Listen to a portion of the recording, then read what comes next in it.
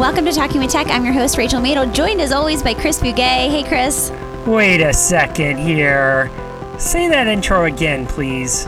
Welcome to Talking with Tech. I'm your host, Rachel Madel, joined as always by Chris Bugay. Wait a second. Is this really Rachel Madel? Because you sound different. What is it? There's something different about how you sound. Tell me more. Chris, I got a brand new microphone. You did? Yeah. Okay. Tell us about it. Well, I had mentioned on the podcast about a year ago, I realized I was living in toxic mold and everything was moldy, including my microphone. I used to have a fancy microphone that I would use every week when we recorded our podcast, and I actually got rid of it because I got rid of most of my belongings. So getting a new microphone has been on my to-do list and just like sitting in my Amazon cart waiting to be purchased. And then I was like, you know what? It's time. It's time to get my new microphone. So here we are. I got a new microphone. I used the money that we get from Patreon. This month, I used that to go towards this microphone, and I'm super excited. Yeah, we always talk about using that Patreon money to pay Michaela and Luke, our awesome producer and audio engineer, and then also take the money that we get from Patreon and turn it back into something we can do to improve the show. So your audio quality and your microphone is certainly right up there with something we could do to improve the quality of the show.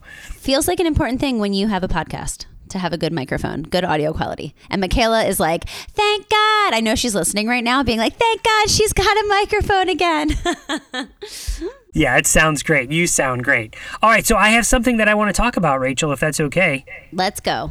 So this might be a little bit weird, and I haven't really been sure how to share it, but I also feel like it's something that has maybe happened to you, has maybe happened to our listeners, and everyone listening might have a feeling like, nah, yeah, Chris, we're with you. Or, again, I'm putting myself out here, they could be like, no, Chris, you're just awkward or weird.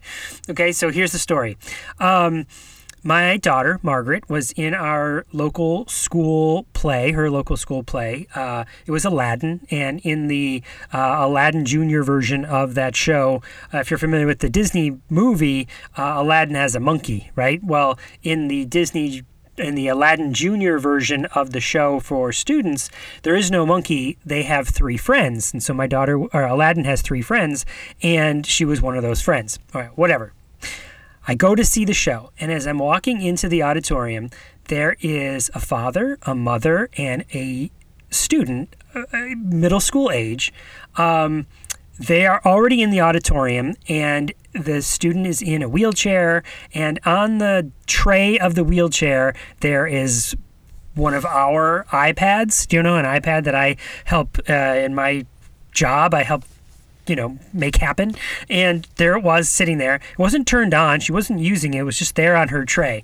And I had this feeling like, do I go say something? Like, what do I say? Do I go up and kneel down next to her and be like, hey, do you use that thing? Like I had this compulsion to want to run up and start a conversation with them. But I also then held back, well, that's weird. We're at a play. It's not like we're at a meeting or we're meeting because we're talking about AAC. It's just a social event. And there's probably people listening, but Chris, you probably just go up and say hi. That's what you do. You go up and say hi. But I also got in my own head about it. I didn't want to go up and say hi. Hey, tell me about your AAC. You know what I mean? But I sort of did want to do that. I don't know. Have you ever had that experience where you see someone, and I didn't know this family. I didn't know who they were. I didn't know them as people that I work with. I just recognized that this was an AAC user, and I wanted to go up and say, Mom, you brought the AAC tool to the event, Yes. I wanted to give her a high five, and you don't know how important that is. Or maybe you do. That's why you did it. But it's important for me to see that you did it.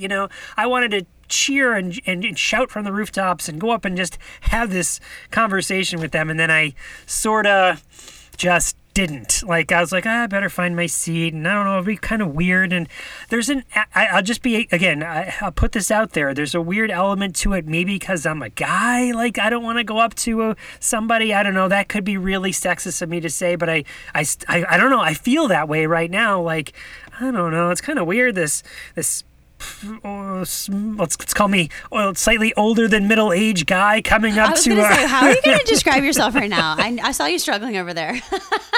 I don't know. So like, of course, just go do it. But then also, I didn't go do it, you know? So I hope there's people in the listening right now going, yeah, Chris, I've done that too, or I want to go see something, but I don't. And then sometimes maybe I have, and then it was awkward and weird, and I wish I hadn't. Like, there's probably all sorts of experiences around there. And then there's probably other stories where people have, and now the parents are like, that was so great that you did that because that's exactly the shot in the arm we needed. I don't know. So I ask, have you ever been in that sort of situation where you've seen an AAC user out there that you don't know, and do you approach them? Do you not? Do you approach the family? Do you not? What's your experience? What's it been like? 100% have been in that exact situation. I mean, not at a play at my daughter's school, because I don't have a daughter, but I have been in the situation where I've noticed AAC and felt so compelled to go say something, both to the AAC user and also to the family. I've also been in the situation where I've noticed a child who I feel like could benefit from AAC, which I feel like is even a harder situation to be in, because I'm like, oh my gosh, do they know about AAC? Like, I feel like this would be amazing for this, child. One time I was at the airport and I noticed a child who had very minimal, verbal speech and likely had a diagnosis of autism and, was having a hard time at the airport and not able to communicate about it. And I was thinking, like, I have so many things to share potentially, but also I don't want to like step on toes or like, provide advice that's not even being asked for from me. And so I definitely have been in that situation. And, I also had a situation where I was at the beach and I was just laying on the beach in LA, and there was a family next to me with, I'd say the girl was probably like 13. And, they had an iPad at the beach, which I feel like means it was probably AAC because this, girl had very limited verbal communication. And she was really upset, and they like didn't know what was going on, but like no one was picking up what I assumed to be AAC, because who else brings an iPad to the beach? And anyway, it was like, do I do something? And like, also for me, like you said, it's like kind of awkward for you being like, male. For me, I'm like in private practice. I don't ever want to come off as like, and actually I own a private practice here and I could totally help you with that. Like, it's just like, I don't know. Maybe we're in our heads about it, but I have a feeling people listening who are like, yeah, totally been there. Yeah, it's funny you use those words in your own head about it, because I was sitting there in my seat, I was like, okay, let's think about this, Chris. Like, if there was another person that was sitting here and they were playing like Minecraft together, or just Minecraft by themselves, this family sitting there, they got their computers up or their devices up and they're playing Minecraft, would I go over and say, oh my gosh, I see you're playing Minecraft? No, I probably wouldn't. I would probably just sit there. Or if someone was playing with a toy, I don't know, superhero, I'd be like, hey, I see you like Superman, or Spider-Man. No, I wouldn't. I would probably not in this situation. I'd probably just sit quietly and just be like, stew about it, which is exactly what I did. And I was trying to make some sort of leap, like, well, what if this was not AAC, That beach story, by the way, I remember you saying that. It's on a podcast episode in the past. I remember us talking about, yeah, for sure. Well, I shouldn't say for sure.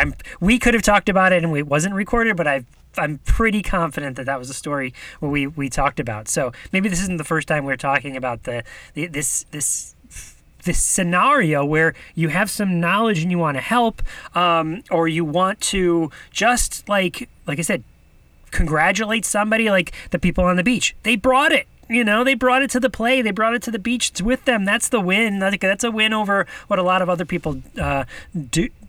Might not know to do, right? And they were doing it. So I just I don't know. I wonder about our listeners. Again, go over to our Facebook page. What is it? It's facebook.com/talkingwithtech, and leave us a comment about if you've ever had this experience and what you've done. Maybe you chose a different path and you did go up and say hi, or you did talk about the AAC and it turned out to be a wonderful thing. I would love to hear what you've done, or even if you're like, yeah, I've been in that situation. I did the same thing. I didn't know what to do, so I did nothing. Yeah, make us feel better. Make us feel better over on our Facebook group because, we are all kind of sitting in our heads, not sure what to do. One more thing I'll add, Chris, that is somewhat related to this is one of the best, pieces of advice I got really early on from a parent was oftentimes, our kids with complex communication needs, our kids with disabilities, no one's talking to them, right? And I feel like, this situation's a little bit different because we were like, I'll just talk to them because they have AAC. So I feel like that's why we're in our heads about it. But generally speaking, I feel like we have to think about the fact that most of our kids with disabilities, no one's going up and talking to them because they have this feeling of what do I say? Or I'm not sure. It feels, I'm not sure how they'll respond, all these things that I feel like as SLPs, we kind of know that now. We don't really think about that. I would have no problem walking up to someone with a disability and just, communicating normally with them. But I feel like it's something that we can teach our students, teach the peers around a student, model that behavior and really talk about that because I know that early on, like I said, a parent was like, no one talks to him. No one ever talks to him and they just stare. They just stare and they don't talk. And I feel like that's a really important thing to think about. How can we really support inclusion in the classrooms that we're in and, in the community, and all of those things are really important to think about. Yeah, so I really was thinking about the setting here, right? We're coming into the auditorium. All these other people are coming into the auditorium. We're finding our seats, right? So that's part of it, where if it was in a typical classroom or the typical school day, if I had seen her or talked to her, I have certainly done that, right? Stopped and talked to an AAC user who I don't know. But in this particular setting, it just felt a little weird or different, And then I really love what you're saying because it would have been so great. I think my daughter would have had oh yeah, that's so-and-so from class. And I know she's done that with other AAC users. They're just buddies. They're just friends. And it's not I don't want it to sound like I was neglecting her. Do you know what I mean? I was thinking, what's the best way to not make this awkward? No, totally. And it kind of reminds me of the India Oaks presentation at ATIA on ableism. That presentation was really powerful for me. And I feel like thinking about ableism, and even as we record this podcast, I'm like, are we being ableist right now? Maybe we are. And if we are, please call us out on it and send us an email or a message. But it really is, I think, important to kind of have these conversations to talk through kind of the discomfort or the awkwardness and figuring out when it makes sense to do one thing versus the other. Because it's one of those things where we're all thinking it, right? I know this is a shared experience and figuring out how to navigate it. And like you said, what makes it different? So really replacing AAC with Minecraft, I feel like it was a good thought experiment. Would I change the way that I acted based on this information? If the setting was different, maybe if it was a more social event where everyone was kind of talking to each other, you wouldn't have any problem walking up. But when people are kind of filing into an auditorium to watch a play, it just feels like not a super social time. You kind of find your seat and just maybe talk to the people around you, but that's it. Yeah, exactly. If there was a party afterwards or if there was something like that, absolutely, I would go up and I would talk. Or we just found ourselves as shoulder buddies waiting to get into the play. I would have no hey, we're kind of just standing in line waiting. Hey, I see you have an AAC device there. I work on AAC. Something like that might have come up more natural. It's just going out of my way to go and talk to somebody just because I recognized it. It was something that felt off about that. Yeah, makes total sense. All right, Rachel, let's talk about the interview today. So this is an interview that you did with somebody, right? Yes. So I interviewed Jeffrey Eben, who is an ER doctor, I believe in Texas. He is amazing. He sent me an email randomly, which I'm sure, Chris, you get a lot of random emails from, companies and people. And it's I get tons and tons of emails. And he just happened to send me an email saying, I created an eye gaze, web-based eye gaze communication board, and I thought, okay, and I clicked on it and I was super impressed. It's completely free and the technology is amazing. It works on any any tool that has the ability to have the internet, like a web browser. And he is super passionate about assistive technology. Like I said, he's a doctor. So he kind of shares his story about how he kind of was led down this assistive technology path, and super excited to share this with you guys. Again, this is a completely free resource, which we're going to share, of course, the link to it in the show notes. And we had a really amazing conversation. So without further ado, let's listen to Rachel's interview with Jeffrey Eben.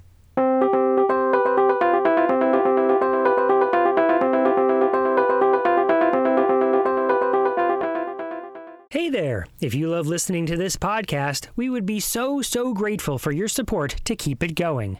By becoming a Patreon member, you can not only help us cover the cost of this podcast, but you can get some really great bonus content as well. We post video tutorials, behind-the-scenes recordings, and bonus segments from our interviews. We would love for you to join us by going to patreon.com/talkingwithtech. That's patreon.com/talkingwithtech.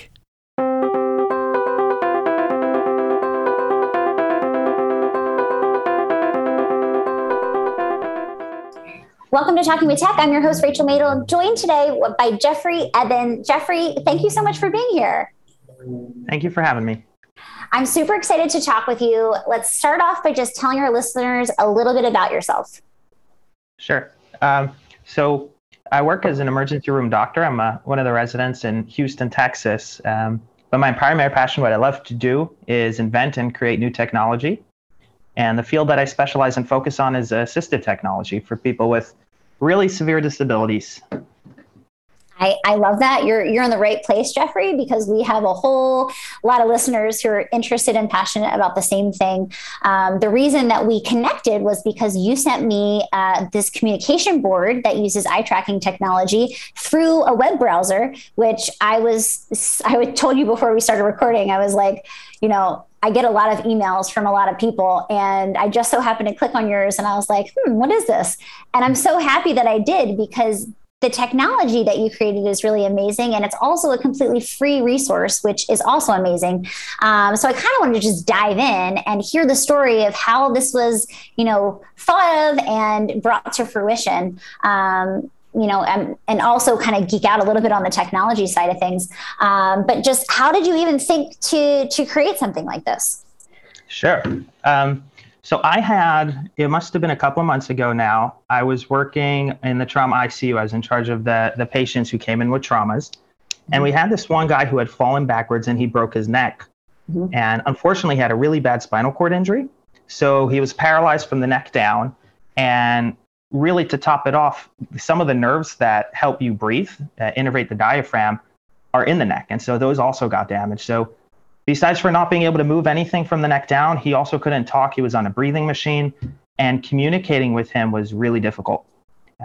So I had bought like this communication board and, put it in his room, and I was trying to encourage everyone to use it. But I'm sure, you're quite familiar with communication boards. You need a little bit of education how to use them. Totally. And a little bit of time, which I found that unfortunately some of the nurses weren't super excited about. So it was a tough situation. Here's a guy who's really sick, and he's, just getting frustrated. He can't say the simplest things. He can't say that he's in pain, or, he wants to see his wife or go home or anything. So the idea occurred to me that there's a better way of doing it. There's a better way of communicating. And that's what really sparked the idea of creating this eye tracking communication board.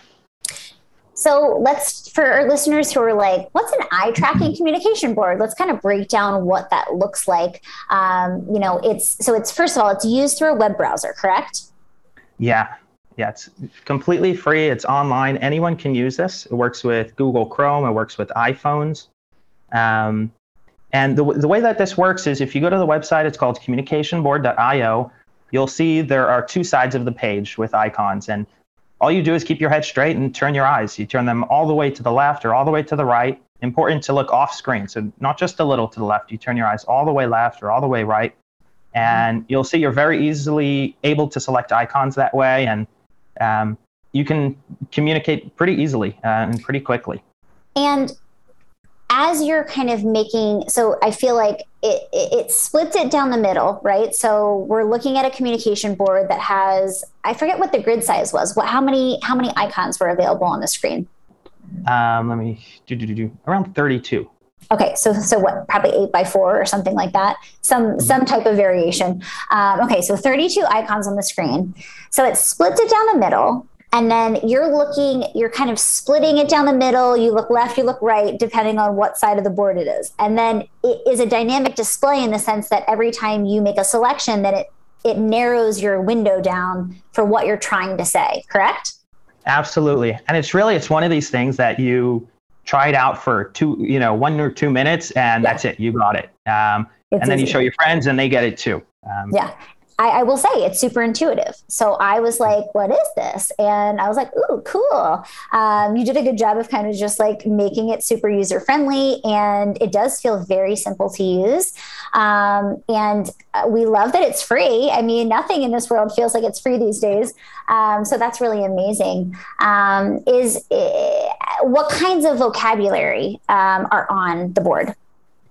Yeah, that's a great question. This was because I had mentioned I created it for someone in the intensive care unit. Originally, it was created with things you would need to say in the intensive care unit. Things like I'm in pain, or I need some suctioning, or call my wife, things like that. We are working now. I created it with my friend Dr. Delora. He deserves a ton of credit here. He was a huge instrumental to making this. And so we're working on a newer version that lets you change the icons and has tons of other features too. But right now it's kind of intensive care unit focused. People who are really disabled need to communicate some very basic things. Yeah, and I think that's really important because, it's hard in an acute care setting to have the supports that one would need to be able to learn how to communicate in an alternative way, right? So, typically we see once patients transition to a rehab or outpatient facility, it's like that's when they're getting, more therapeutic intervention. In the acute care, it's typically diagnostics and, speech language pathologists, for example, they don't have the time to actually go in and create these kind of alternative or augmentative communication systems for patients. So I love that this is pretty intuitive and it's something you can just start using immediately. Yeah. And one of the interesting things about this is we had created it for spinal cord injuries, but when I released it, suddenly people, other uses that hadn't occurred to me, people with ALS are using it every day now, people with locked-in syndrome, tons of other disorders all over the world. Bloggers in Japan are writing about it, and people in Brazil are reaching out. And so it was pretty warmly accepted. I'd mentioned it's a web browser. The reason for that was so that it can be accessed by anyone. You don't need to download an app. You don't need to pay anything. Just open your website. Right now, you can do it on your phone and you're good to go. I love that it's also mobile based too, which is super exciting because again, we don't always necessarily have computers or laptops, but everyone seems to have either a tablet or a phone. So it sounds like anywhere you have a web browser, and then I'm sure a camera, right? There has to be a camera involved. Yeah. That's how the technology works. We'll talk about that in a second. But yeah, it seems super accessible to people and easy to just, again, dive in and get started, which you also mentioned kind of at the beginning, communication boards take some time and training and you have to teach people how to use them. And especially with someone who doesn't have a lot of volitional control or movement, how does one indicate? Are we tracking where they're looking? And, then we have to have pretty large, icons. And so it gets really complicated really quickly. And it takes a lot of communication partner training, which is funny because this podcast, we talk a lot about communication partner training because we talk a lot about AAC and, how can we get everybody on board and teach everyone? And it's like a whole thing that we have a whole podcast dedicated to it. So it just feels like it takes some of that legwork out, which again is super exciting. Yeah, we're really glad I was able to release it, and that, start to finish, this whole project took Dr. Delora and I around 6 weeks or so, and we're still in the background working on a newer version that we hope people will really like. And you had mentioned that you're working on being able to customize some of the vocabulary. Is that true? Yeah, so some of the original feedback that we got was stuff we also didn't anticipate. For example, there's this girl in London whose got a form of locked-in syndrome. And her complaint or her feedback was that the voice, so when you select an icon, let me actually get into this first. There are different layers of technology going on here. So you can select icons with your eyes. That's the first layer. The second layer is icons communicate with each other. So if you select the sound icon with your eyes, it will turn the sound on for the rest of the icons. And that sound is a male voice. So something we didn't anticipate is this, female in London, she doesn't want to use a male voice. So that's her feedback. Let's get a female voice. And so, that's something we're adding. The people in Japan wanted the text on the icons, of course, in Japanese. So we're going to use some AI algorithms so it auto-translates things like that. So, and then the biggest feedback is being able to customize your icons. So that's something we've already figured out how to do a while back, and we're excited to release that too. I'm super excited to kind of follow you guys along on this journey. And again, it's super appreciative that this is a free resource, and think about the impact it can have on so many people who are in the hospital and not able to communicate. We actually, on this podcast, this was years ago at this point, we had a woman who had Guillain-Barré. She was actually a speech language pathologist who had Guillain-Barré, was completely paralyzed for months. And she talks about how that experience of not being able to communicate and losing her ability to communicate, especially as a speech language pathologist who that's what we specialize in, right? Just hearing her story. And there's so many people who are in the exact same situation. So I applaud you guys for creating this and being so generous to share it so freely and openly, because, imagine the impact it can have on so many patients out there. Thanks so much. Yeah. So the ethos behind me getting into assistive technology is really two things. The first would be how far behind the field of assistive technology is. A lot of the things that we're using today is 15, 20 years old. It's the same stuff they were using, in the 1990s. And then the second is how expensive it is. You want to buy a joystick, it'll cost you $1,000, or someone like me could put it together for $7 or $8. So those are the two things. And so we wanted to release it for free. We feel that this is something people should be able to access. Yeah, I love that. And I feel like, again, thinking about the impact this has on just an acute care setting, it feels really powerful because it's immediate access to communication, which I feel like just doesn't happen with this population. Typically they have to wait until they get to a rehab facility, and that's when they're like, okay, my SLP is going to help me trial different technologies. And, it feels like, sure, down the line, can we do an assessment to help find a better AAC system for, a patient? Absolutely. But it's just so great that we have access to immediate communication for immediate needs, especially medical needs in that type of a setting is just really cool. Thanks. And to add on that, I think one of the most interesting or the coolest parts about this technology is kind of that third layer. I didn't even mention this yet, but I'd mentioned you can control things with your eyes. Apps communicate with one another. The third and the coolest layer here for me is the apps, the icons can control real things. So if you select the nurse icon, I built receivers that will connect on any computer and will plug into your hospital wall and actually call your nurse. And so our patient was calling the nurse, and you can plug it into your hospital bed. You can raise your hospital bed, control the TV. You can turn the lights in your room on or off. So the icons control real things, and it's very easy to actually do that. Wow. So that's amazing. I am super interested. So is it just is switch activated? How does it work? How does the actual technology work? On the website, there's a settings tab that has Bluetooth networks. And so you just open up the Bluetooth network and you connect it with one of these devices. They're really cheap to make. They're probably $15. I got to release an open source how to do it. Yeah, totally. Put a YouTube video up. Yeah, you connect it and then, you're good to go. You can control real things. And so, and every time you're actually making a selection, every time you look right or left, that also sends a signal, Bluetooth signal. So I had a guy who had ALS a couple of weeks ago, and, we needed a solution for him. And so that was what he uses the communication board, but not to actually select icons, but every time he's using his eyes, it's controlling things on his computer and in kind of an adapted way there. Wow, that's amazing. Super cool that this is all being done kind of through a web browser too. So yeah, I love this. I love all the potential that I'm hearing here. And yeah, you guys are doing awesome things over there with like all of the adapted tools and technology and integrations. That's awesome. And really like your patients are so lucky. Yeah, we're really excited to be able to do this stuff. Dr. Delore is the brains behind a lot of the programming. I'd say most of the programming. So he gets a ton of recognition here. And then I guess a final point I forgot to mention is it doesn't really need to be looking right or left.